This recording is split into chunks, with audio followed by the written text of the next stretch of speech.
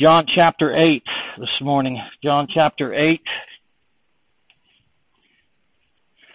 John chapter 8. And while you're holding that in place, turn also to Psalms 89, verse 14. John chapter 8 and Psalm 89, 14. John chapter 8. The Bible says Jesus went unto the Mount of Olives, and early in the morning he came again into the temple, and all the people came unto him, and he sat down and taught them. The scribes and Pharisees brought unto him a woman taken in adultery, and when they had set her in the midst, they say unto him, Master, this woman was taken in adultery in the very act. Now Moses in the law commanded us that such should be stoned. But what sayest thou? This they said, tempting him, that they might have to accuse him. But Jesus stooped down, and with his finger wrote on the ground, as though he heard them not. So when they continued asking him, he lifted up himself and said unto them, He that is without sin among you, let him first cast a stone at her. And again he stooped down and wrote on the ground. And they which heard it, being convicted by their own conscience, went out one by one, beginning at the eldest, even unto the last. And Jesus was left alone, and the woman standing in the midst. Wonder why she didn't leave either. She stayed. Looking forward to that. When Jesus had lifted up himself and saw none but the woman, he said unto her, Woman, where are those thine accusers? Hath no man condemned thee? She said, No man, Lord. Jesus said unto her, Neither do I condemn thee. Go and sin no more. An amazing passage of Scripture. Psalm chapter 89, verse 14. Justice and judgment are the habitation of thy throne. Mercy and truth shall go before thy face. Justice and judgment are the habitation of thy throne. Yet mercy and truth shall go before thy face. Let's pray. Heavenly Father, we are already truly humbled at the songs and psalms that we've sung. Yet we're truly blessed in the fact that the Lord Jesus Christ has obtained such a glorious salvation for your children. Lord, that we even have a desire to sing praises unto God and to love you is a miracle of itself, considering where we were without Christ, without God, and without hope in the world. Yet this morning, Lord God, we gather here because we have Christ as our Savior. And we ask you, dear Lord, that you would help us to honor and glorify your name. May the Spirit of God, Lord, guide and direct our hearts this morning into your word. May the power of your sovereign word not only embrace our hearts and our minds, but conform us even more into the image of Christ. But most of all, in you being glorified, Father, we pray that we would be drawn closer to you, that we might be more like Christ. For nothing glorifies the Father more than the image of a Son stamped upon the hearts of his children. Forgive us where we've sinned, where we failed. Help us, dear God, this morning to pay heed to your word. Help me to preach the unsearchable riches of Christ. In Christ's name we pray. Amen and amen. If there was ever a passage of Scripture which most reflected and displayed the glorious truths found in this 14th verse of Psalm 89, then surely it is in these verses found in the Gospel of John chapter 8. And who else could so gloriously display its divine truths with more perfection and more magnificence than Jesus Christ himself, by whom grace and truth has come unto sinful man. We see Psalm 89 verse 14 come to life in John chapter 8. We see how in Christ The justice and judgment of God is established and secure and eternal, yet we see in Christ how His mercy and His truth and His grace establishes that justice and judgment in a way which sinful man can be now acceptable in the presence of God. Job said it great, the best. How can a man be just with God? How can a sinner who's lost in transgressions, who's at enmity with God, how could he ever be just with God? How could God maintain His justice and His judgment and His holiness and yet still save a sinner?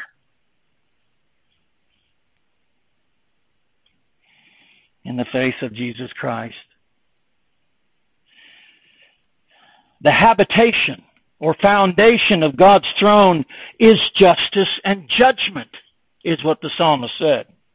It's eternal, it's secure, it's unchangeable, it's unapproachable and inaccessible to sinful man. Yet it is mercy and truth, the verse says, which goes before His face. And that's an amazing truth which I pray that we would all at least begin to comprehend a little bit how the Word of God uses the expression, the face. It goes before His face. The throne is justice and judgment, yet in His face is mercy and truth. And that face is clearly Christ Jesus Himself, who is the brightness of God's glory, Hebrews says, and the express image of His person, in whom Paul says, whose face the light of the glory or the knowledge of the glory of God doth shine. It's in Christ. Psalm 89:14 depicts Christ. And here in John chapter 8, we see Christ putting that into effect. We see it manifested before our very eyes in His dealings with these scribes and Pharisees and with this woman taken in adultery.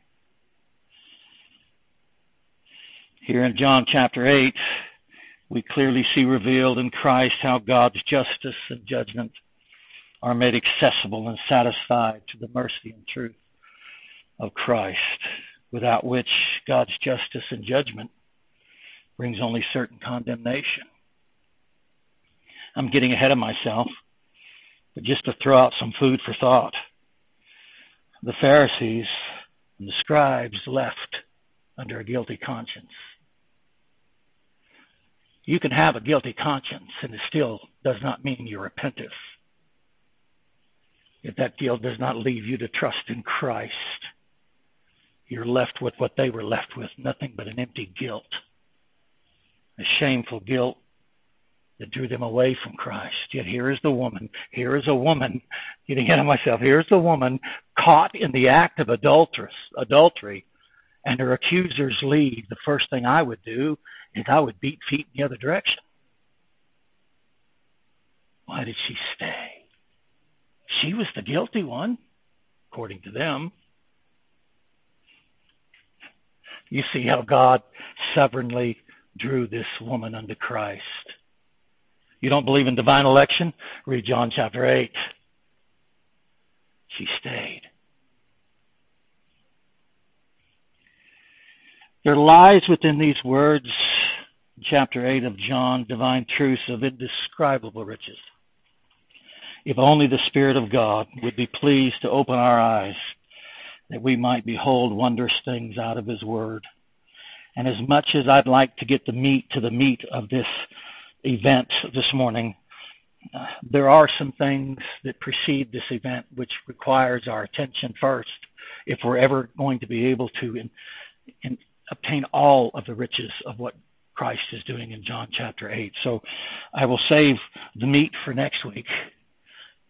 This morning will just be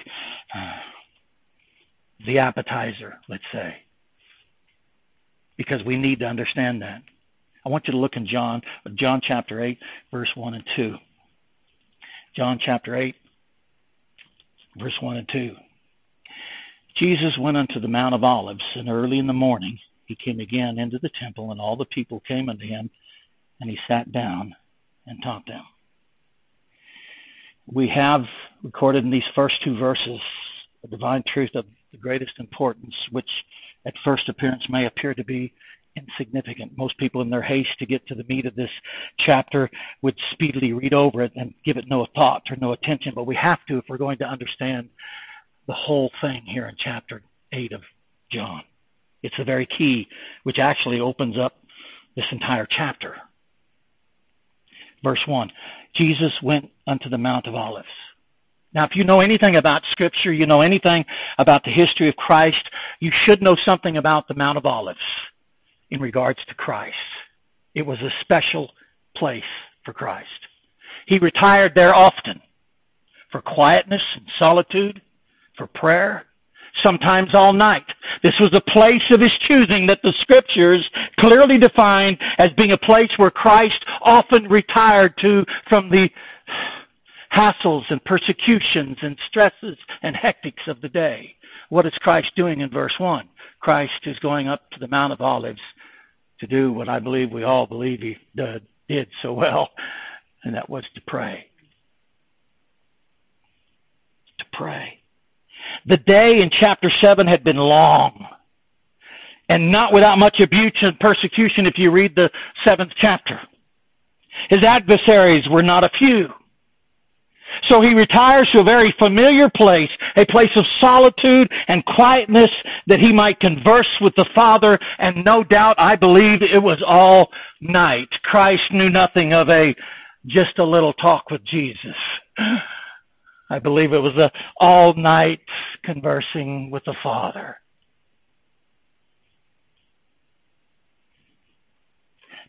Does that bear witness to what our prayer life is or should be?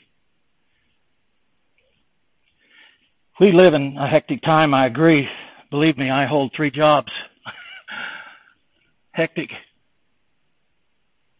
But if we ever start neglecting those quiet times in solitude with Christ, alone in prayer, we're going to find ourselves growing spiritually weak at a devastating rate. Even Christ knew that he had to spend time with the Father. He knew that that time with the Father in prayer was essential to his ministry amongst men as he walked amongst men. He knew he needed strength from God, especially after chapter 7. He was abused and persecuted. They railed on him in chapter 7. The pride of man and the strife of the tongue can cut deep. And that's all he had all day long if you read chapter 7. Even for the Son of Man, as he walked amongst men, it is an unruly evil, James says, full of deadly poison. That's the tongue. And that's how they treated Christ in chapter 7. All day long they abused him and they ridiculed him. For Christ is an example to all persecuted believers. Retire to one place, that secret place of refuge, where he can gain strength in God. Listen to this verse in Psalm 31, which fits what Christ did in John chapter 8, verse 1 so well. Psalm 31, verse 20, Thou shalt hide them in the secret of thy presence from the pride of man. Listen to me closely. Thou shalt hide them in the secret of thy presence from the pride of man. Thou shalt keep them secretly in the pavilion from the strife of tongues. Christ had seen nothing but strife of tongues all day long. And the pride of man. You know what the pride of man is a reference to? It's a reference to a league or a conspiracy. And I'll show in a few minutes that they was in league. They was in conspiracy against Christ. It's when the wicked form a conspiracy or a league against the righteous, or here in our text against Christ.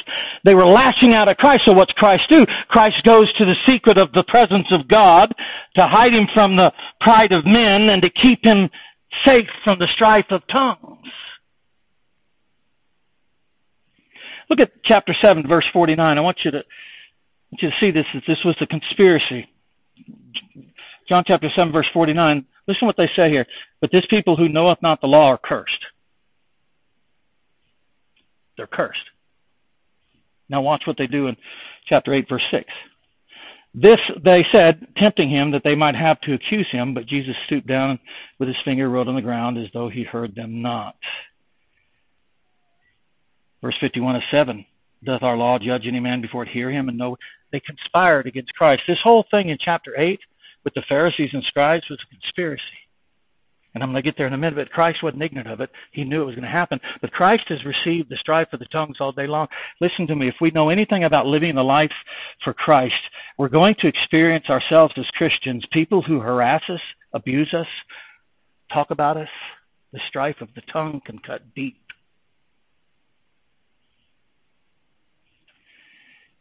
I've been in the ministry over 30 years, or actually over 35 years, and I've had my times of tongue lashing, false accusations, accusers. They cut deep. That's why James talks about the tongue and how deadly it is. It's poisonous. How hurtful it is. That's why we should be careful how we speak. Slow to speak, slow to anger. Because it can be a most poisonous weapon. It can hurt. Now, I know Christ was the Son of God, but he was also the Son of Man. He had passions like us, yet without sin.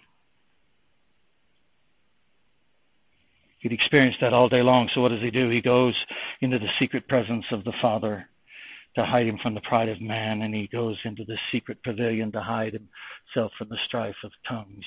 You see, the only cure, the only solution to that is prayer.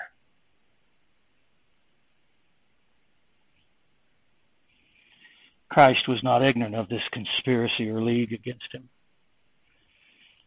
but gives himself to prayer. I believe that's why we have verse 1 here. I believe it's really the reason why it's there. He ends chapter 7, or the Word of God ends chapter 7 with 53. Every man went into his own house. They went into their own house. They went and did their own thing. Christ goes up into the Mount of Olives. Why? Not only because of the day that was behind him, but what he was fixing to face in chapter 8. Listen to me real closely here.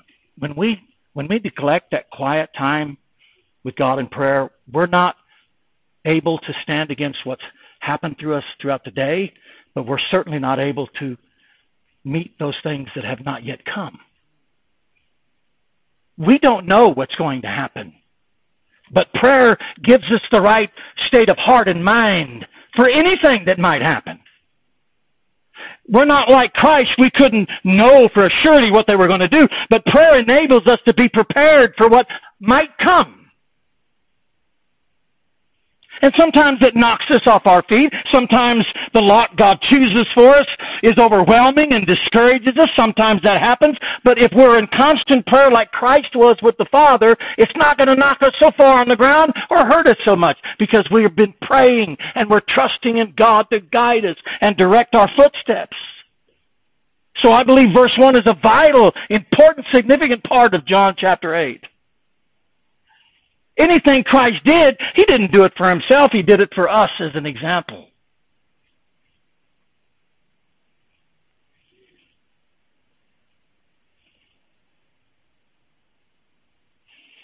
The name of the Lord is a strong tower, a pavilion. The name of the Lord. That's not just one name. If you know, the Scripture has a lot of names of the Lord. Think about them all. Jehovah, Jireh, and you go on and on. The names of the Lord. The name of the Lord is a strong tower. The righteous runneth into it. They run into it. And is safe. You know what that word is safe means? It means aloft, lifted up. Secret presence of God. So I believe chapter 8, verse 1 is vitally significant for us, not only to understand what's fixing to happen here in chapter 8, but also vital for us to understand how we deal with the strife of tongue and how we deal with persecution. It was a long, hard day for Christ.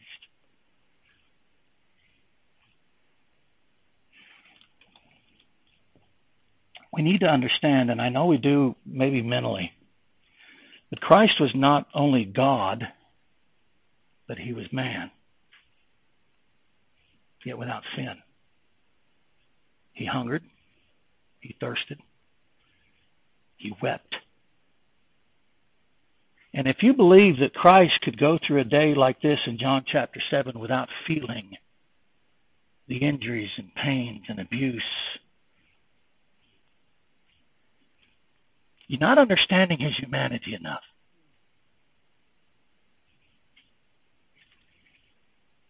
So verse 1 is for us. Go to God in prayer. Find refuge. Find that quiet place, that place of solitude. I liked how the old preacher once said, you need to learn how to close yourself, and put yourself in your closet and close the door to the world and everything in it, and spend some time alone with God. And meditate and pray. 90% of our prayer lives are wants and wishes.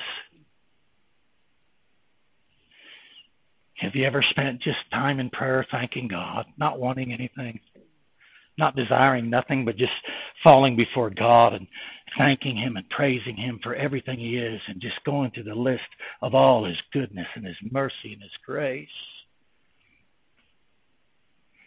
Getting ahead of myself, but too often our prayers are full of selfish ambition and desires. I said, preacher, I'd like to learn how to pray in a manner that's more glorifying to God. How can I do that? Study this, meditate on it, search it, keep it in your heart. For like John Owen says, there's no prayer more glorifying to God than the one that echoes His very word. You ever prayed and just quoted Scripture? God, I know that your word says all things work together for good to them that love God, that you're going to perfect that which concerneth me, that, Lord, you're going to move in my heart and my life. Lord, you asked me to cast all my cares upon you, for you care for me. You told me that my heart should not be troubled. That is the sort of prayer that glorifies God. And it drives the word of God so deep within the depths of our hearts and our minds and our souls that we're transformed by it.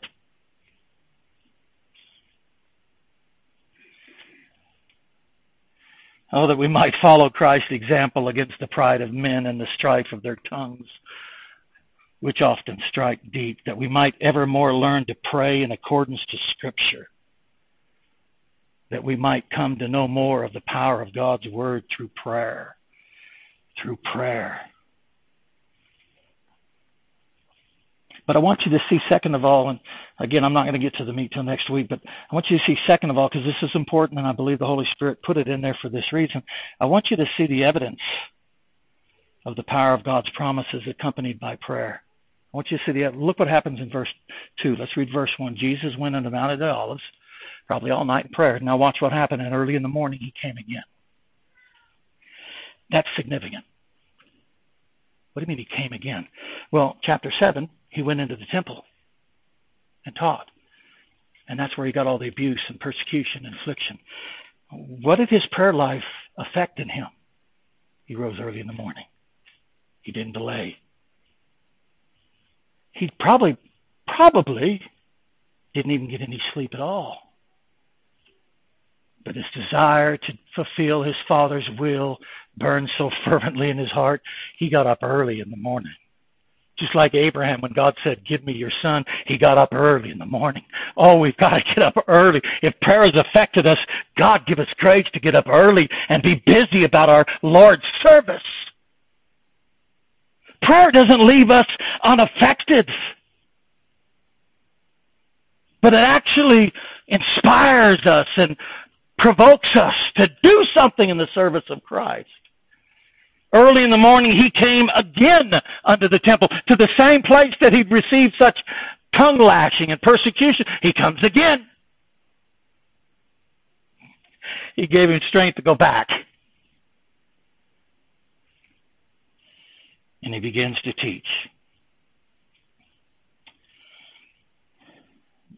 Beloved, listen to me. There are too many dormant and lifeless prayers amongst those who profess Christ.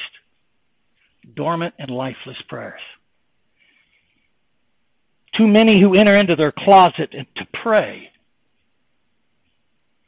yet who exit unchanged, unaltered, unrenewed, and undetermined to live more for Christ. What kind of prayer life is that?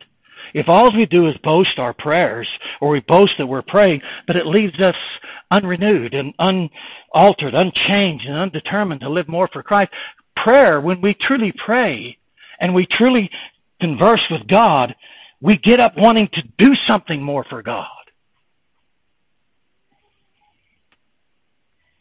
To meet anew the challenges and difficulties and hardships which confront the believer with renewed determination, resolution, and zeal. You know how Christians can go on years and years fighting the fight of faith and not be weary? Because they've learned the secret of prayer. If we in our own strength did confide, our striving would be losing. Prayer enables us to stand up against opposition that keeps coming and keeps coming. Stand up against the strife of the tongues, of the pride of men. Prayer enables us to keep going for the cause of Christ. Early in the morning he came again unto the temple and he sat down and taught them. That was the evidence of his truly praying. He did something. If you ask me, we have too many, like the world has couch potatoes. We call them couch potatoes. They sit around, don't do nothing. If you ask me, Christianity today has too many couch theologians. And let me tell you something. There's good things about the internet, but there's also bad things. And if you ask me, to be personally, I think there's more bad things about it than good things. The internet has made Christians lazy. It's easy to sit before a monitor and discuss the things of Christ. Type in whatever you want. If you don't like them, you ignore them. If they say something about you, just take them off your friend list. I'm telling you, Christians are having a hard time relating with the real world.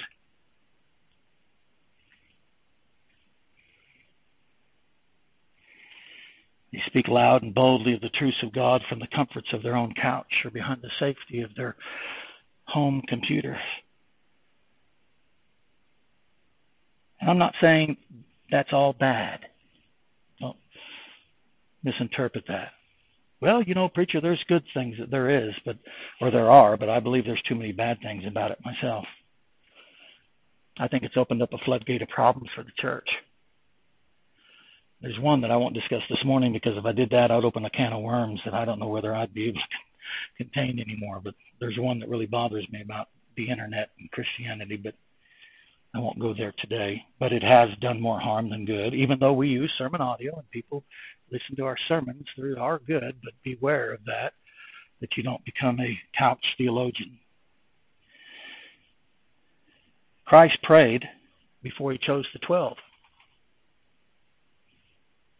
He sought the Father's wisdom and guidance. Christ was praying privately on the hill, remember, overseeing the disciples on the stormy sea before coming to walk on the water. He was up in the hills praying for them. If you remember that text in Matthew chapter 14, he was up praying for them. Why was he praying for them? Not just for them, but he was praying that God be glorified. But he prayed before he began walking on the sea. Before he left the upper chamber, remember he prayed, John chapter 17. Man, what a prayer. You want to learn how to pray? Read that one. The Holy of Holies.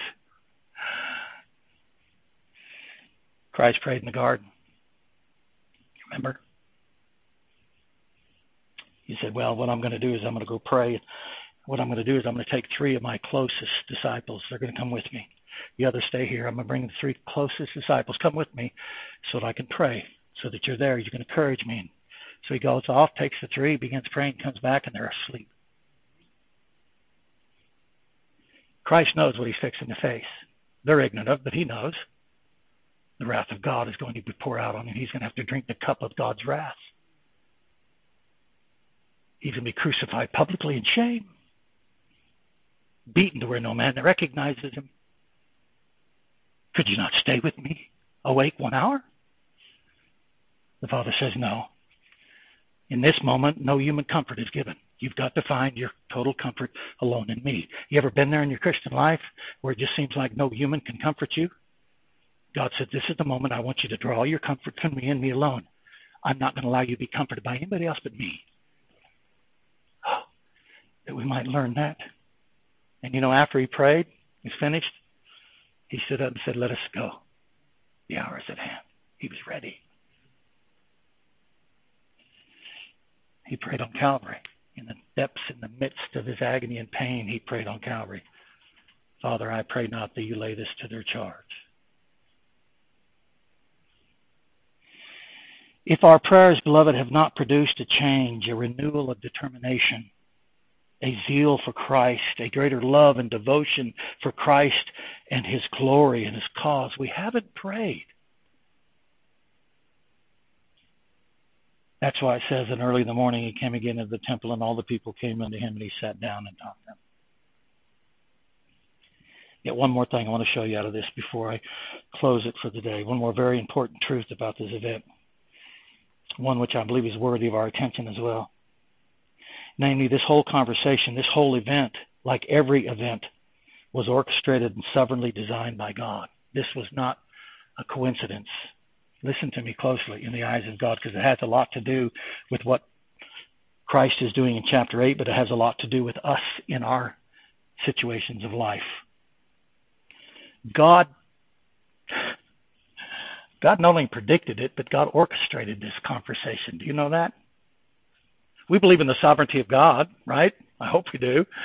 And the providence of God. Christ was not ignorant of what they were doing or what they're going to do. Why do you think he went to prayer in verse 1? But God himself orchestrated this event. Look over in John chapter 7. In John chapter 7, let me show you something. Christ provoked it. He ordained it. Why is that important? I hope to show you that at the end of this in a few minutes. John chapter 7, verse 18. Christ speaking of himself, he that speaketh of himself seeketh his own glory, but he that seeketh his glory that sent him, the same is true, and no unrighteousness is in him.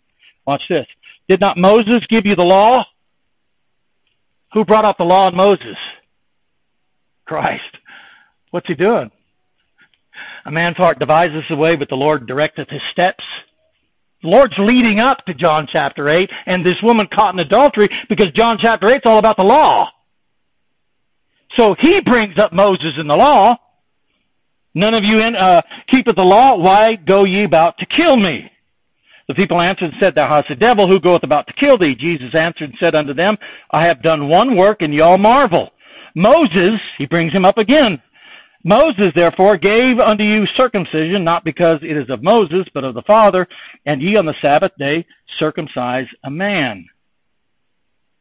If a man on the Sabbath day receive circumcision, that the law of Moses should not be broken, are ye angry at me because I have made a man every whit the whole on the Sabbath? Judge not according to appearance, but judge righteous judgment. You see, he's leading up to John chapter 8. Look at verses 45 in the same chapter, chapter 7. Verse 45.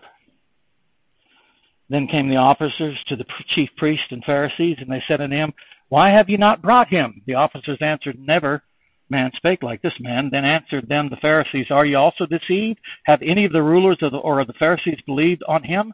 But this people who knoweth not the law, see that? Knoweth not the law, are cursed. Nicodemus said to them, he that came to Jesus by night, being one of them, Doth our law judge any man before it hear him and know what he doeth? You see how the Lord's providentially leading up to John chapter 8? And then John chapter 8, verse 5. This is what they said. Now Moses in the law commanded us that such should be stoned, but what sayest thou? You see how God providentially and sovereignly directed this circumstance to where it was. Why is that so important? In closing today, why is that so important? Not only that we pray, spend time with God, prayer excites us to do things for God, but there's one thing we have to learn from this. God sovereignly and providentially ordains all things, all circumstances, everything. There's no chance, there's no coincidence in life.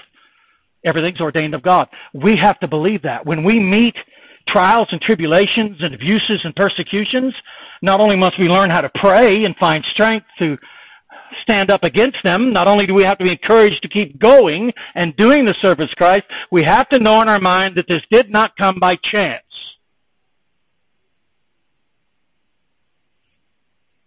It's not an accident. Even though it might sometimes appear to be very discomforting, whatever lot chooses, whatever lot God chooses, it's a His choice. And beloved, we find comfort in that God has divinely ordained this to be so. You said even the bad things? Even the apparent bad things. If not, He would not be God. They devised this seeking to accuse Christ, but it was God who was behind the scenes, just like with Job. When Satan is the one that did all that to Job, and Job is the one that credited God. Shall we not receive the good from God and the evil as well? And all these things Job did not.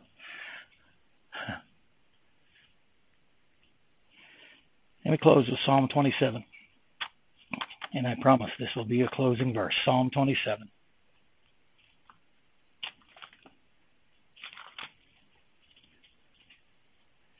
Listen to what the psalmist says here. Psalm 27, 1-6. The Lord is my light and my salvation. Whom shall I fear? The Lord is the strength of my life. Of whom shall I be afraid? When the wicked, even mine enemies and my foes, came upon me to eat up my flesh, they stumbled and fell. Though an host should encamp against me, my heart shall not fear. Though war should rise against me, in this will I be confident. One thing have I desired of the Lord, that will I seek after, that I may dwell in the house of the Lord all the days of my life, to behold the beauty of the Lord and to inquire in His temple. For in the time of trouble He shall hide me in His pavilion. Sound like Psalm 89. In the secret of His tabernacle, Psalm 89, shall He hide me. He shall set me upon a rock, and now shall mine head be lifted up. You'll be safe. You'll be aloft. My head shall be lifted up above mine enemies round about me. Therefore will I offer in His tabernacle sacrifices of joy. I will sing praises unto the Lord. You see the confidence of that? This is why we need to understand that John chapter 8, though devised by the Pharisees for a trap, was sovereignly ordained by God to bring about amazing, miraculous event to show you and I something about the justice, judgment, mercy, and truth of God in the face of Christ. And it's something that we need to be understanding of. And what I'm looking forward to in the next week or two, probably next week, maybe two, is that we might learn something about that. Because let me tell you this, ever since the entrance of sin into the world by Adam, mankind has always had a distorted and corrupt understanding of justice, truth, and mercy. Always. Either He exercises judgment with no mercy or sacrifices justice in the name of mercy. We have to maintain the balance that Christ did. We can only learn that from Christ. May God give us the grace to learn from Christ. Amen. Wonderful passage of Scripture. But I needed to lay down that foundation so that we might be able to receive the fullness of what Christ is fixing to do, not only in this adulterous woman, but also in the scribes and Pharisees who walked away. Amen. May the Lord give us grace and mercy. Find that quiet place like Christ did. Find that quiet place. Don't ever forsake it. And if you forsake it too long, run back to it as quick as you can. Maintain that fellowship with God, because it'll help you, strengthen you from what you've went through, but it will also prepare you and I for what's coming. Keep that fellowship with God. Let's pray. Heavenly Father, we thank you, Lord, for your word. Lord, we pray that, God, you'd help us to apply these things to our own hearts. May you be honored and glorified in all that we say and do, Father. And, Lord, may we learn from Christ. We thank you and we love you, Lord, that you enable us to pray. And where we cannot pray, we thank you for the assistance of the Holy Spirit, who help us to pray as we ought, for we know not how we ought to pray. God, give us grace, we pray. Lord, we love you and we thank you for all things. In Christ's name we